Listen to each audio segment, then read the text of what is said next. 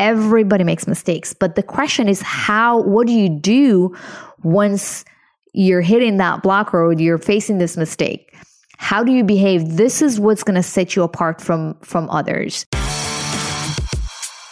Hi, you're listening to That Really Happened, Unbelievable Real Estate Stories. I'm your host, Ellie Perlman. If you're a real estate investor, this is the podcast for you. Our guest speakers will bring you amazing, intriguing, and unbelievable stories about real estate investing. The stories will be an honest and transparent account about what it actually means to invest in real estate. You'll hear stories that investors don't usually share. Stories about hardships, breaking points, painful truths, and surprising realizations. Sometimes there's a happy ending, and sometimes the story ends very differently than you would expect. So let's get the show started.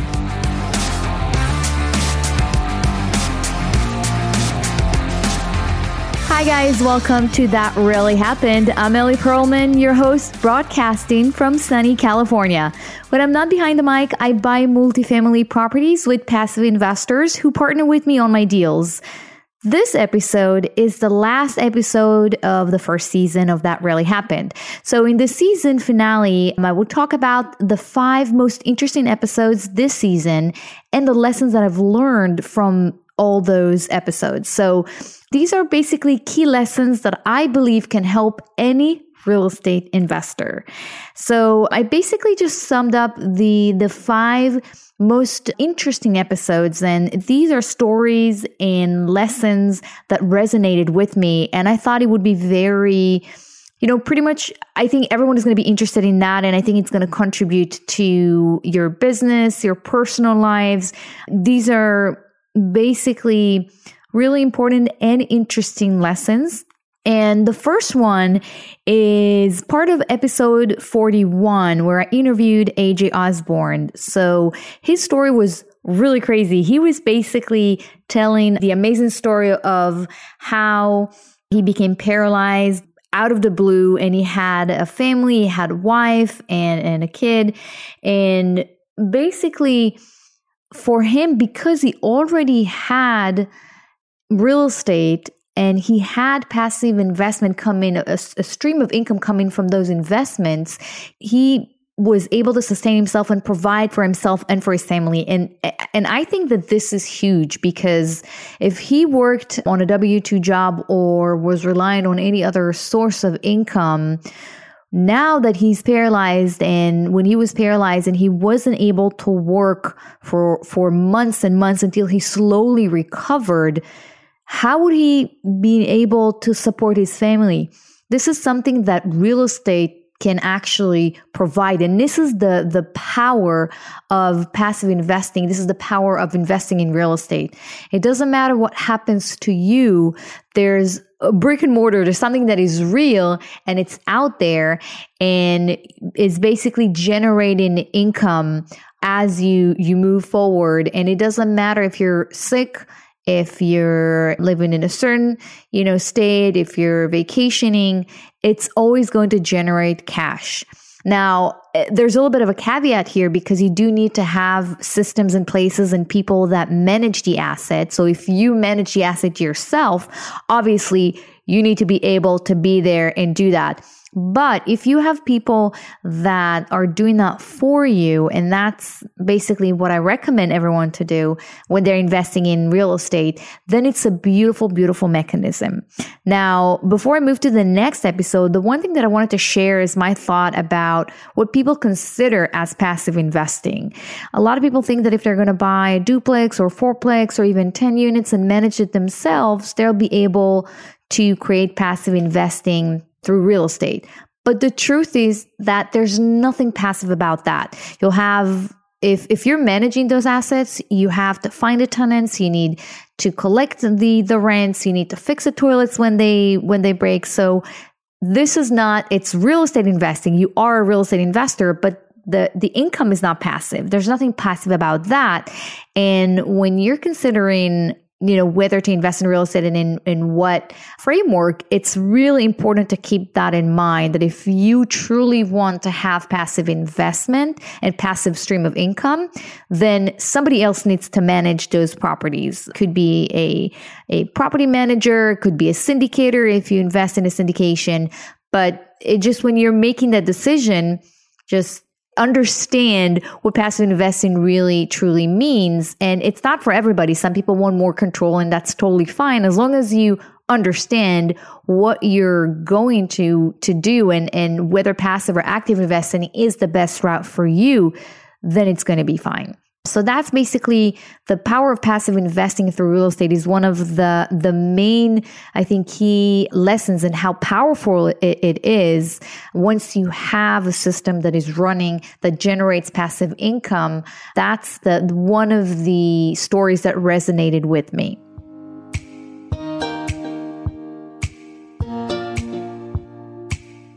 Now, the second one is with Joe Fairless, and that's from episode 2. So Joe was basically talking about the power of partnering up with experienced investors and experienced team members when you're just starting out. So Joe was sharing his story about his first deal, buying his first deal and partnering up with the property management company that he was working with. And he basically talked about something that I hear all the time, this catch-22.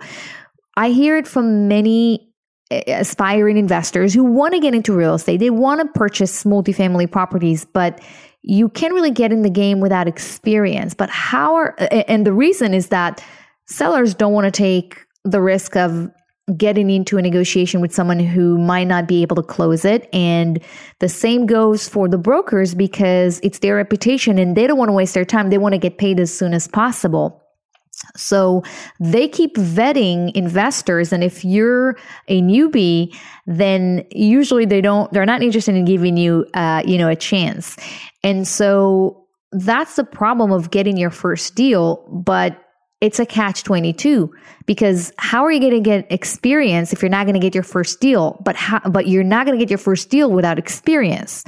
And one of the lessons and the ideas that Joe and I were discussing in episode 2 was partnering up with more experienced investors. So there's always something that you can bring to the table.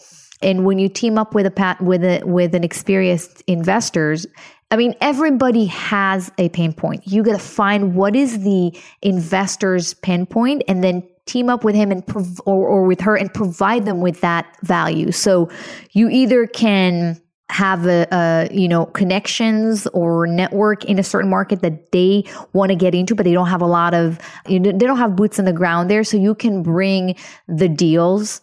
You can help with the capital raising and manage the investors' relations. There's so many things you can do. You can provide underwriting, services. And so there's always a way to add value and that way partner with them and get in the game. So when it's your first deal, it might be your first deal, but it's deal number 13, 25, 75 of that other investor.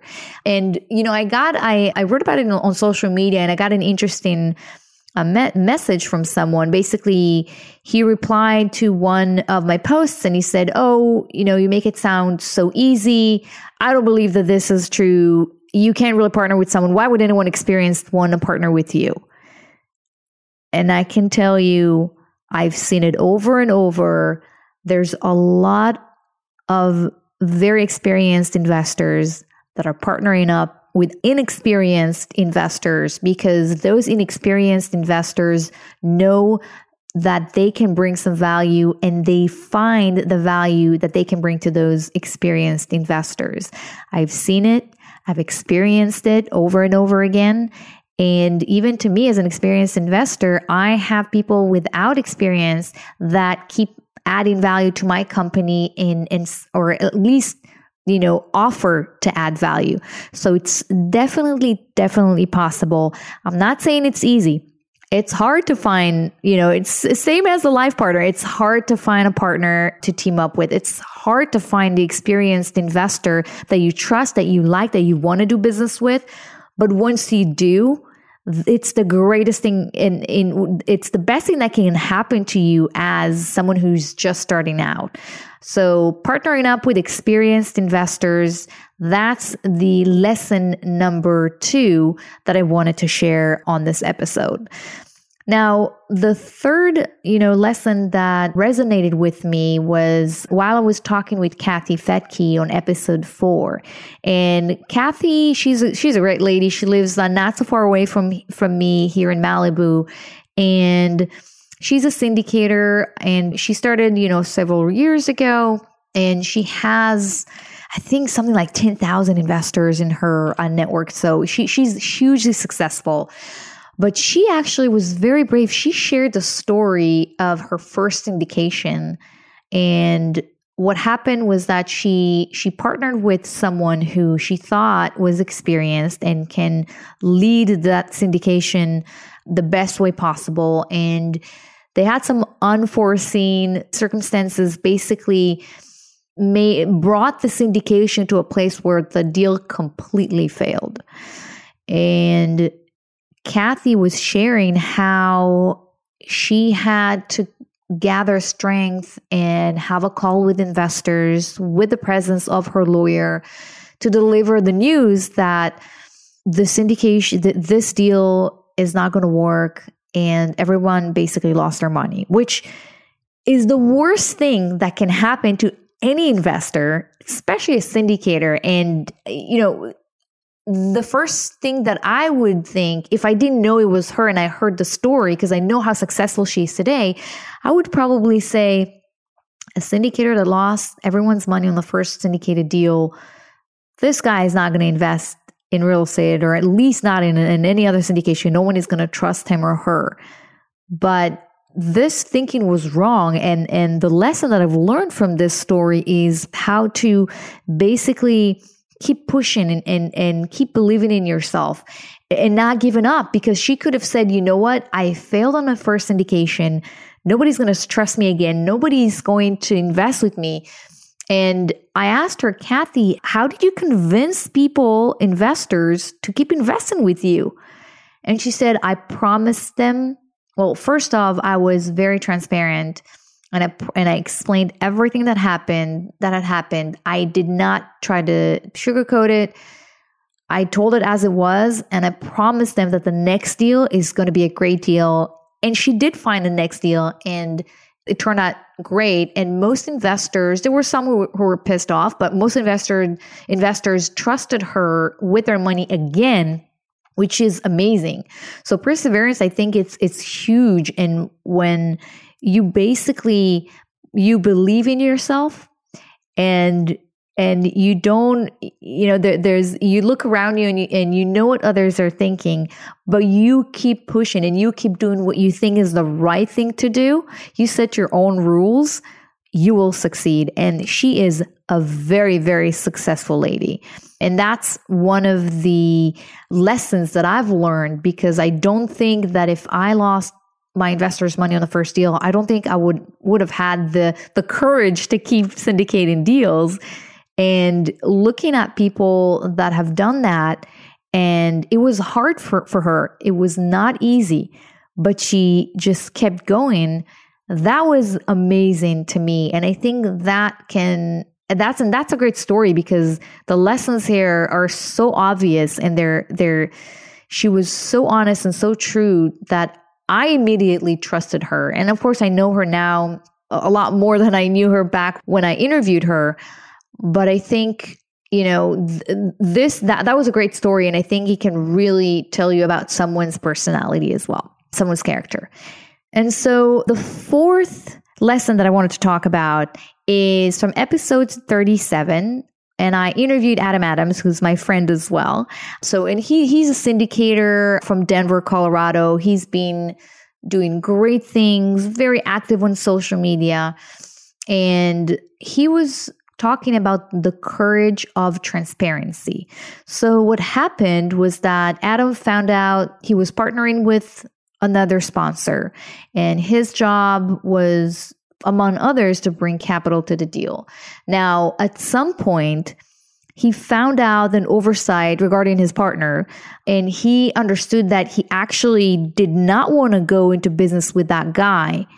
So what he did was he went back to his investors and decided to be completely transparent with them and tell them what he had found and acknowledge his, oversight, his mistake, and then decided to walk away from the deal. And I think, doing something like this, and it really, reminds me of the story with Kathy Fettke as well. I see the resemblance here. Once you're transparent, I think that nobody expects you to be perfect. Everybody makes mistakes. But the question is what do you do once you're hitting that block road, you're facing this mistake? How do you behave? This is what's going to set you apart from others. And Adam was very adamant about being transparent and telling investors exactly what happened and say, hey, I made a mistake. I was not doing a certain due diligence that I should have. And I just found out that this investor is not the right investor to invest with, and he's not the right partner for me. And I have to walk away from the deal. And I think there's a lot of power in basically being, it takes a lot of courage to be that transparent. And this is something that I took as one of the big takeaways, because, when we make mistakes, we tend to present it in a way that will not damage us and our reputation. And this is just human nature. And so when Adam was transparent and basically he owned it, he owned his mistake. And what it does, it looks like it's damaging on the short term, but in the long term, he gained investors' trust. And they kept investing with him because they knew that if something happens, he's going to be transparent. He's not going to try and present things as, he's going to present things as they are. And this is huge when it comes to investing with passive investors, because people invest with people that they like and trust. And it's always, whether you're like someone, that pretty much right away, but whether you build trust, that takes time, and it's so easy to break this trust. So I think, that lesson really resonated with me, because it's something that I also try to live by. Transparency, I think, is huge, and it's not always easy.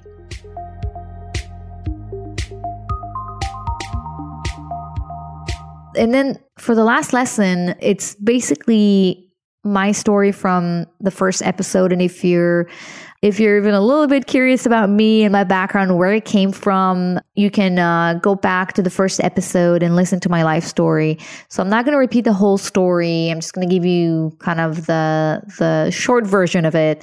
I'm originally from Israel. I was born to a very, very poor family with 4 kids. And I had a very sick mom, and I basically took the role of the parent from an early age, which included, taking care of my brother and sisters, and also involved helping with the house chores and also cleaning synagogues so my parents can have some extra cash. I got married when I was 19. At that point, I thought it would be smart to start my own, to be in charge of my own household at the age of 19, because we all know best when we're 19, of course. And the marriage didn't work. I was married for 9 or 10 years. And during that time, I was doing whatever I could to get out of poverty, because I was still poor. And I just made my situation even worse, because I was the sole provider. I was working 2 jobs, and I was a student, and I was a full-time student in addition. And I worked really hard to get into law school.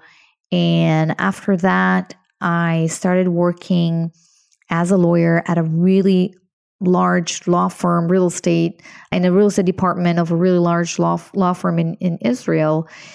Just when it seems like everything was starting to work out, I started to make some money. I discovered that I had a very rare eye disease that almost left me blind in one eye.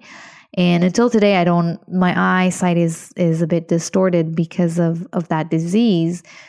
And the healing process was very painful. It was pretty long. And during that time, I basically understood that I was not seeing things clearly, that I was not passionate about what I was doing. And that shifted my focus into real estate, but not from the legal side. So in 1 year, I actually quit my job and I finally got the courage to walk out of a very difficult marriage. And it all happened in 1 year. It was a pretty rocky year for me. And throughout the entire time, I've always knew that I would make it. I had no doubt in my mind that I would end up in a great place, that I'm going to build myself. And I thought it would be in real estate, but I wasn't sure. And this fire in me started when I was 11 years old. And I remember standing right outside my house's, the door, the entry door. And I remember thinking, my kids, if I'm going to have kids, they're not going to experience what I'm experiencing. They're not going to go to school and be laughed at because they're poor. They're not going to have to witness their parents struggling for money and fearing that the kids are going to be taken away and be put in foster care. And I'm just going to give them everything that I don't have. And I just decided I'm going to be successful. I'm going to make it. Money is never going to be an issue. And ever since, and this is the lesson that I wanted to share, ever since I was 11 years old, over 20 years now, I believed in something and I made it my reality.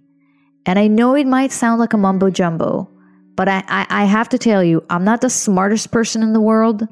I'm not the most creative person in the world. I'm not the most successful person in the world, but all of this doesn't matter. Once I decided that my reality is going to be different, everything in my being geared and adjusted to that reality that I started to believe at some point was true. So, and I'll explain what I mean by that. Because I decided that I'm going to be successful, I was looking for career options that would make that thought a reality. And that's why I went to law school. And that's why I fought hard and I worked so hard to get there. And when I was there, I had 2 degrees, bachelor and master's in law within 4 years. And I graduated with excellence because for me, I was there. That was my ticket out. That was my ticket out of poverty. And when I kept going on as I grew up, everything that I did, I consciously and subconsciously made decisions that would put me where I would be set up for success. And that's why when I was in Israel and I realized that it's going to be harder for me to succeed there financially, I decided America is a place for me. And I thought, what would be the best way to move here and start a life here and set myself up for success? And I realized that it was by going to business school, not just any business school. I worked really hard, and I managed to get into MIT, to their business, program, to the MBA program.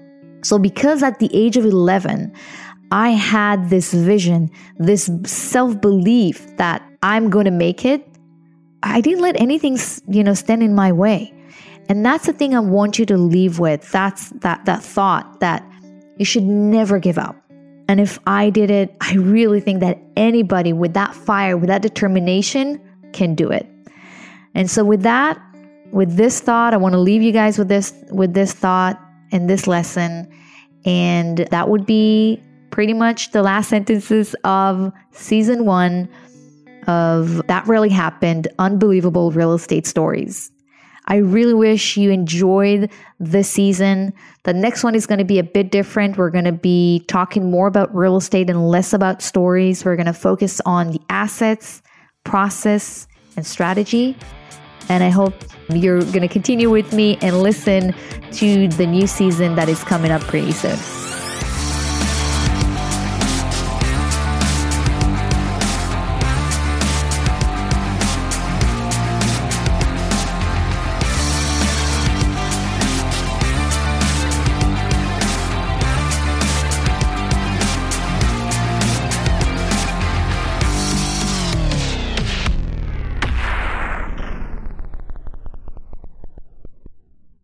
This podcast is a part of the C-Suite Radio Network. For more top business podcasts, visit c-suiteradio.com.